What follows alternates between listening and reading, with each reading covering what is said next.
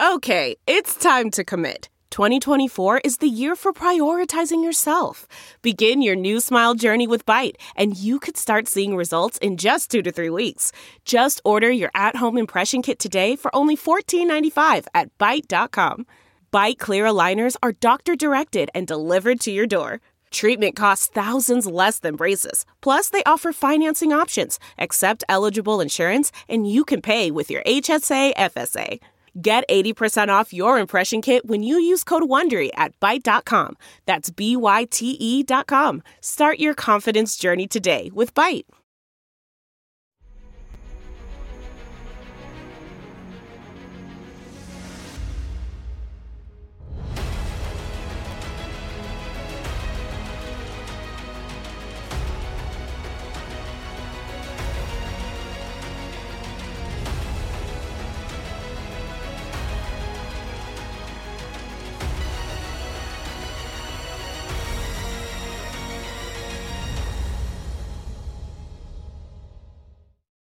Hi, everyone. Judge Andrew Napolitano here for Judging Freedom. Today is Tuesday, December 5th, 2023. My dear friend of the show, Scott Ritter, joins us now. Scott, always a pleasure.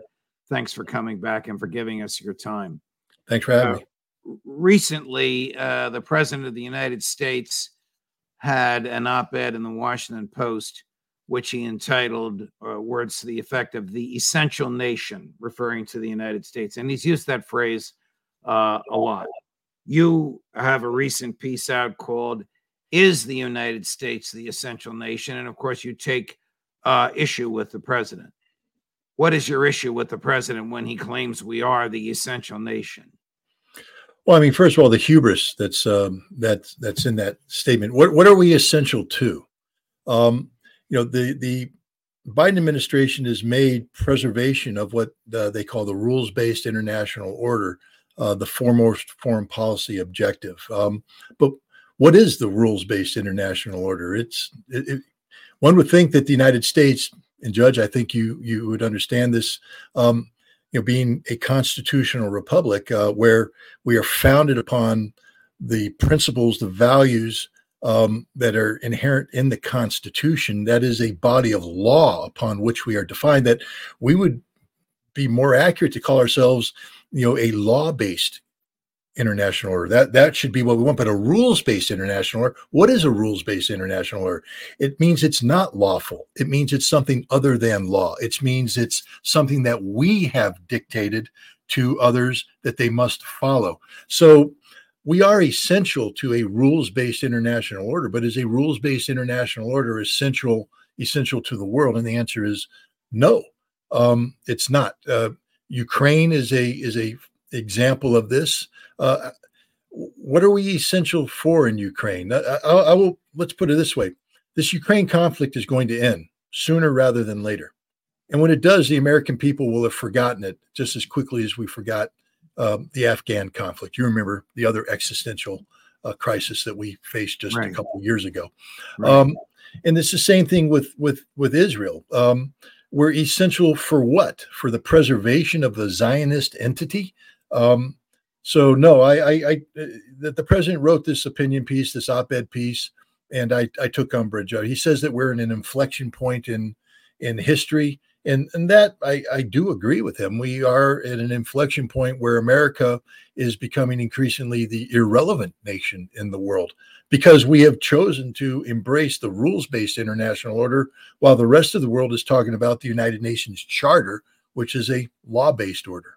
Remember Kissinger, it is dangerous to be America's enemy. It is fatal to be America's friend. Just ask Vladimir Zelensky and General Zaluzhny and the mothers and fathers of the 500,000 young Ukrainian men killed or so disabled they can never go back to a normal life again.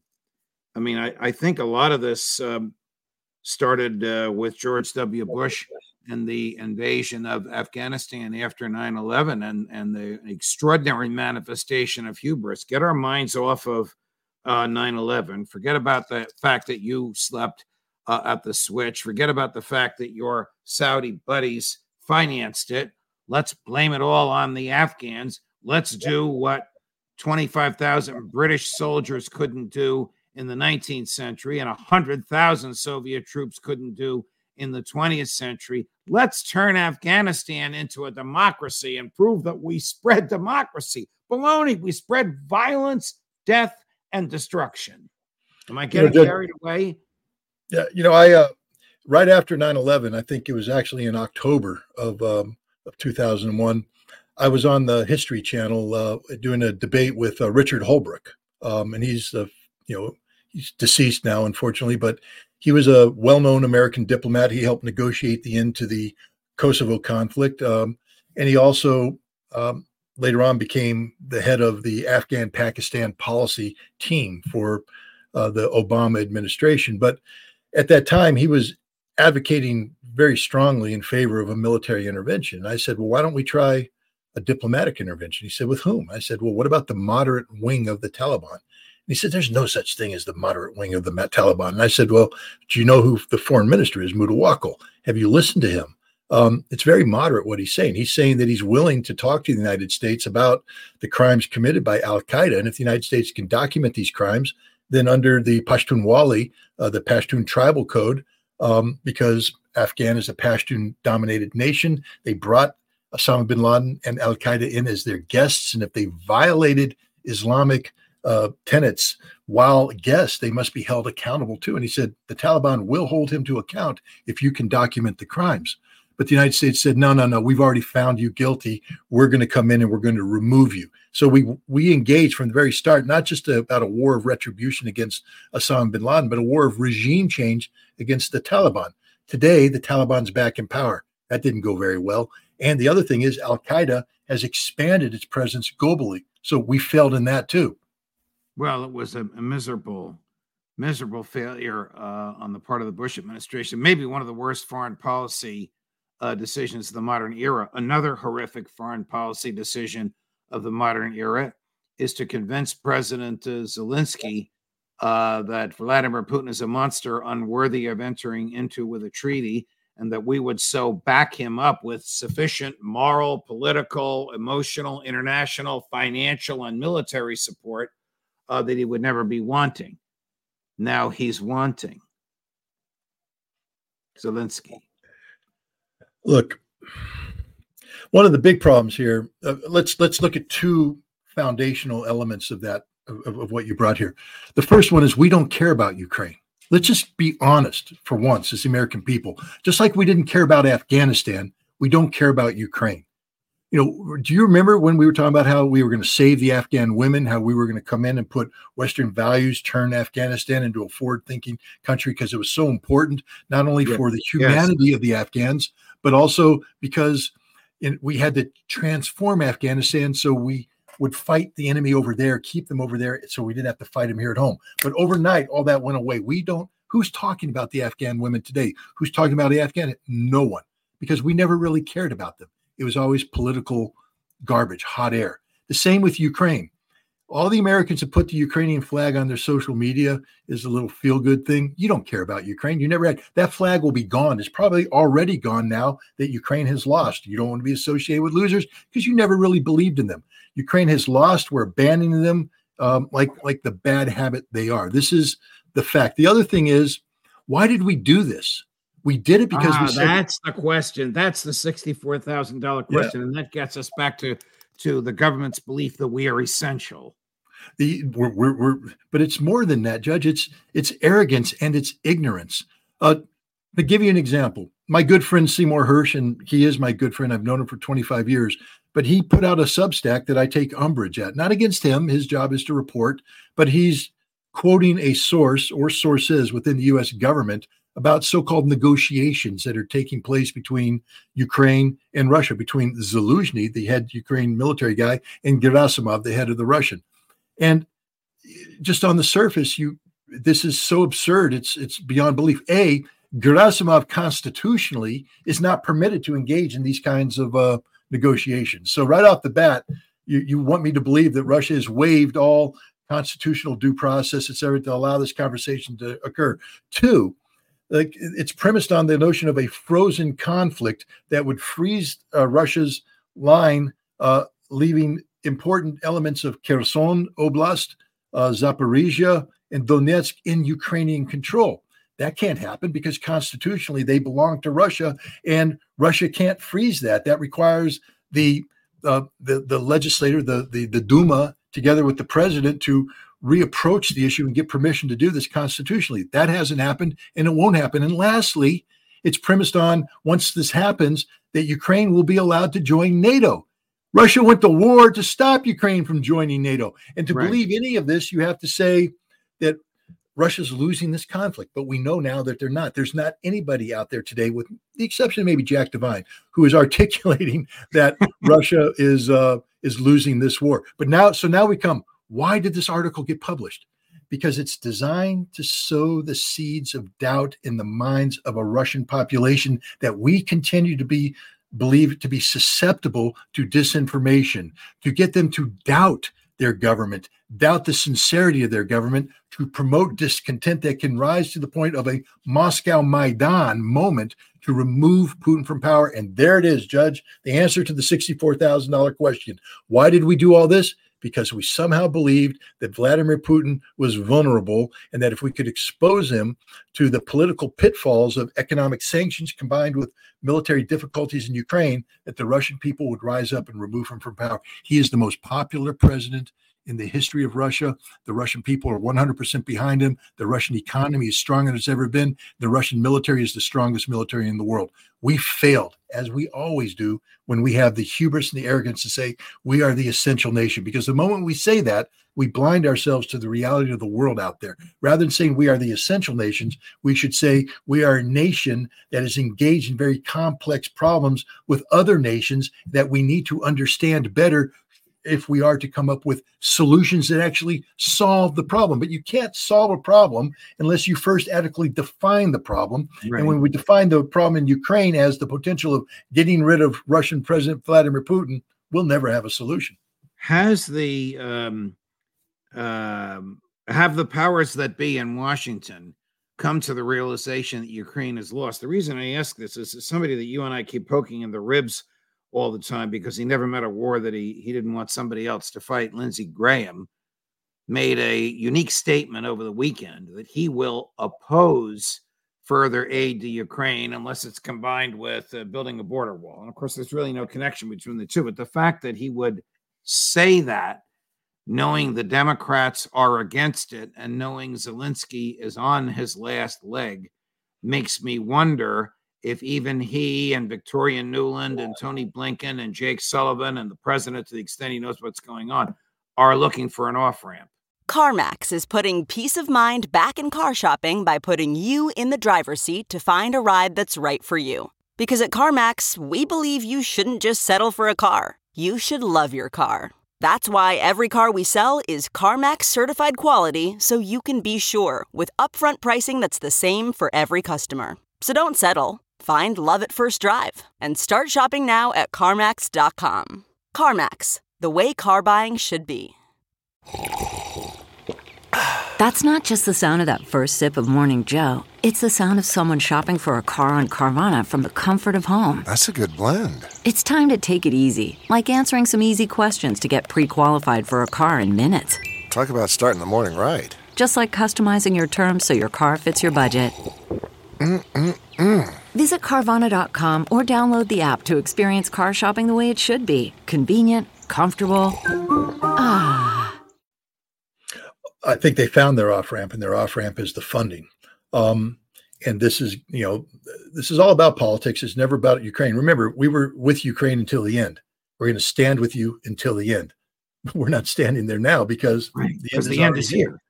And so what is Lindsey Graham saying? Don't blame me. Not my fault. I supported Ukraine, and I would support Ukraine again, he's saying. But first, we have to do a politically impossible task that the Biden administration isn't going to do because we're in that silly season leading up to a presidential election. So he knows that Biden can't make the compromises that are required for him to support the funding. And so it's the same thing, but it's the end for you. Jake Sullivan, the national security advisor, just spoke and said, look, 97% of the funds are done. There's nothing left. We're done. Ukraine's out of money. Germany has told the European Union they're not going to contribute anymore to the European Union Save Ukraine Fund. Ukraine is broke, not just broken, but broke. It's all over, but the shouting. I just remind people, when I say it's all over, that doesn't mean that the fighting is going to stop. At the Second World War, the bloodiest month for Americans in Europe was not D-Day, was not the Battle of the Bulge. It was April 1945, after we had strategically defeated the Germans, crossed the Rhine, and were in the so-called cleaning up. That was the bloodiest month where the Germans put up the greatest level of resistance. So it's potential for Ukraine to continue to put up resistance even as they're dying on the battlefield. Chris, let's run the clip of Secretary or of Vice President Harris saying too many innocent Palestinians have died. President Biden and I have also been clear with the Israeli government in public and in private many times. As Israel defends itself, it matters how. The United States is unequivocal. International humanitarian law must be respected. Too many innocent Palestinians have been killed. Does Bibi Netanyahu think that there are any Palestinians who are innocent? No, the Israeli leadership doesn't believe that either. They have made the Palestinians an extension of Hamas, and their policies reflect that: the indiscriminate bombing, the collective punishment. But my question to Kamala and to Joe Biden and anybody in the Biden administration is, what number of dead Palestinian children is acceptable to you? What's not too many? I mean, that's where we're at. 7,000 dead children and growing, because there's about a couple thousand under the rubble that they haven't counted yet. But I just want to know what number, because we know that Madeleine Albright accepted 500,000 dead Iraqi children. That was a price she was willing to pay, by extension, America. So what is the acceptable price, Kamala? And, that's the absurdity of her statement. To say that too many children, one is too many, especially when the one dies because of deliberate war crimes, which is what Israel is doing, deliberately targeting Palestinian civilian, objects and the civilian population themselves. But that's the hypocrisy of the United States. That's why we can't ever be trusted to be self-designated, not only as the essential nation, but a humane nation, a nation premised on the notion that we respect individual civil liberties and individual lives. What is too many? Where was that threshold crossed, Kamala? And understanding that below that threshold, they were all killed with the same American airplanes and same American bombs. So there's no difference between the ones you killed below that number and, the over/under on, what constitutes too many. It's the absurdity, the inhumanity, the insanity of the Biden administration posture when you hear somebody say that. You're going to say that on steroids after you watch this, Chris. The Biden administration's 5 points for saving Gaza after the war. So we all want this conflict to end as soon as possible, and to ensure Israel's security and ensure security for the Palestinian people. We must accelerate efforts to build an enduring peace, and that begins with planning for what happens the day after the fighting ends. Shortly after October 7th, President Biden and I began discussions with our national security team about post-conflict Gaza. We have begun to engage partners in the region and around the world in these conversations, and this has been a key priority over the last 8 weeks. 5 principles guide our approach for post-conflict Gaza. No forcible displacement, no reoccupation, no siege or blockade, no reduction in territory, and no use of Gaza as a platform for terrorism. We want to see a unified Gaza and West Bank under the Palestinian Authority, and Palestinian voices and aspirations must be at the center of this work. Nobody can take that seriously. Everything she said she wants to happen, we are providing weapons, ammunition, and cash to make sure it doesn't happen. She doesn't want any terrorists in Gaza. The IDF are terrorizing Gaza. Yeah. Right. And again, Judge, one man's terrorist is another man's freedom fighter. I just want to recall all the Americans out there. Agreed. Sam Adams was George III, George Washington was a terrorist. Sam Adams was a terrorist. Paul Revere was a terrorist. Thomas Jefferson was a terrorist. So here we have Hamas. Is Hamas a terrorist organization? I mean, people have classified them as such, but we also have recognized them as a legitimate political entity tasked with the governance of Gaza. So they're more than a terrorist organization. They're an organization now that has a political responsibility for the welfare of people who constitute the population of an open-air concentration camp. Kamala Harris says that she wants to talk about the future of Palestine, and she says after October 7th. Well, Kamala, I just have one question for you. Where was this on October 6th? Where was this concern for the Palestinians on October 5th, 4th, 3rd, 2nd, 3rd, dating all the way back? Non-existent. So the only reason why you're talking about it after October 7th is because Hamas attacked Israel. And Hamas's attack against Israel was a political act designed to get you to start talking about Palestine. So stop talking about Hamas as a terrorist entity, because there will never be a solution to this problem so long as you seek to categorize them, because Hamas will not be defeated by Israel. Hamas is not being defeated by Israel. Hamas is prevailing right now because Israel has set an impossible bar for its success, the destruction of Hamas politically and militarily. Politically, Hamas, man, it's won the world right now. Even though we don't say we're demonstrating for Hamas, the people demonstrating for Palestine are only demonstrating for Palestine because of what Hamas did on October 7th. So indirectly, you're demonstrating in support of Hamas's political objective of a Palestinian state. The world is turning against Israel because of what Hamas did on October 7th. Hamas is a legitimate entity. If there was an election today in Palestine, Hamas would win the legislature and the presidency. It has more legitimacy and authority in the eyes of the Palestinian people because it's the only entity that's standing up for the Palestinian people. The Palestinian Authority, Mahmoud Abbas, they are supporting Israel. They serve as an adjunct of the Israeli security state, terrorizing their own population. Hamas is a reality that we're going to have to learn to deal with. They're not going away. They're getting stronger, and they're winning. They're winning politically abroad and domestically amongst the Palestinian people, and they're winning militarily. The Israelis have been fought to a standstill in Gaza. Hamas is inflicting a defeat of death by 1,000 cuts, and this conflict continues. The Israeli casualty figures are going to expand even further. I was going to ask you if we should expect Vice President Harris, who is a lawyer, to understand and explain that indiscriminate bombing is against federal law, against international law, and against all moral principles. And then I thought, I'm going to ask a bigger question. Are we naive to expect political leaders to tell the truth? Yes, because the truth is not the friend of political leaders. It would be nice if our politicians had, the intent of Jimmy Stewart in Mr. Smith Goes to Washington, a classic movie where he wants to do the right thing. And maybe some of our senators and congressmen or representatives have that when they enter Congress. But if you're a representative, you have 2 years to get reelected, which means day one, the first thing that happens is your handlers take you to a series of phones where you start raising money for the next election, which means money becomes the whole reason why you exist as a representative.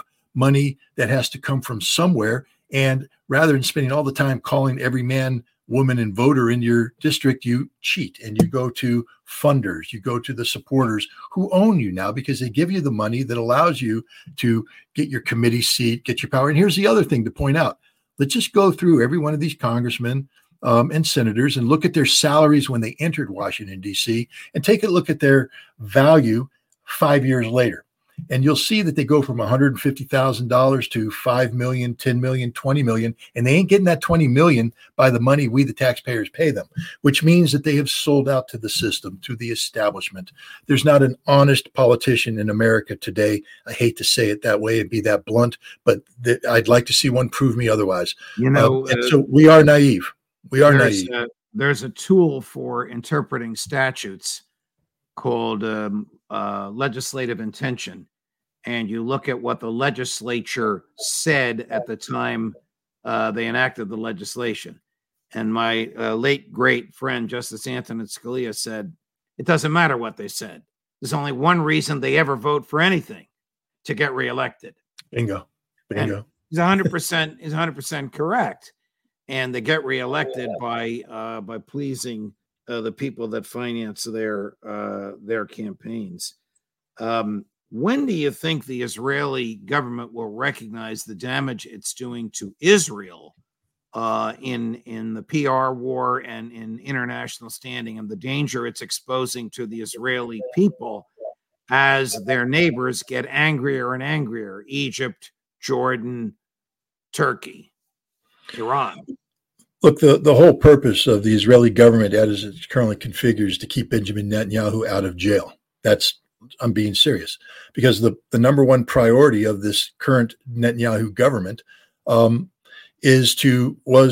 at the time to rewrite basic law in Israel so that the judiciary would no longer be free and independent, but instead be subordinated to the whim of a politicized legislative branch, the Knesset. And this was destroying Israel. So if hundreds of thousands of people are in the streets demonstrating against Benjamin Netanyahu, calling for his resignation, and it was harming Benjamin Netanyahu abroad, including in the United States, because you can't speak of being a democracy when basically through this act, this coup d'etat against your judiciary, Netanyahu had elevated himself to be the supreme autocrat. So he doesn't care about Israel. He only cares about Benjamin Netanyahu. And now, I'm not a conspiracy theorist. I think people out there who talk about 9/11 and all that are very unhappy with me because I don't buy into their conspiracies. But and I viewed people who said, well, Netanyahu he knew this, they had to do this. And I said, at first I'm like, that's a conspiracy. I'm more a fan of incompetent theory. But the more you dig into this, the more you realize what the Israelis knew. And the detail of information that had been provided to Israeli decision makers, and the insanity of the Israeli government meeting to discuss the inevitability of a Hamas invasion on the morning of October 7th and failing to at least put the forces on alert, at least tell the people on the border, stand to, get armed, get ready to repel borders, do something, but instead to say we're going to sleep on it. And then Hamas attacked and did what they did. And then the delay in the response, when you have a 5-minute plan for a helicopter response that takes 7 hours to execute, Benjamin Netanyahu has a lot to account for here. And I do believe that we're going to need a commission of inquiry at some point in time. And I do believe that he's probably going to be pushed out of power because he's an embarrassment. Less than 4% support amongst the Israeli public, and it's falling even further if it can fall too much more because of the lies being told by the Israeli government about what happened on October 7th. Scott Ritter, always a pleasure, my man. Thank you for your passion. Thank you for your intellect. And thank you for your ability to analyze these things as few others can. We'll see you again soon. Thanks for having me. Course. Judge Napolitano for Judging Freedom, 245,000 subscriptions. Thank you so much. Our goal, of course, is 250,000 by Christmas. We are well on our way there, thanks to you. All of our usual guests will be back with us in the coming days. Thanks for watching. Judge Napolitano for Judging Freedom.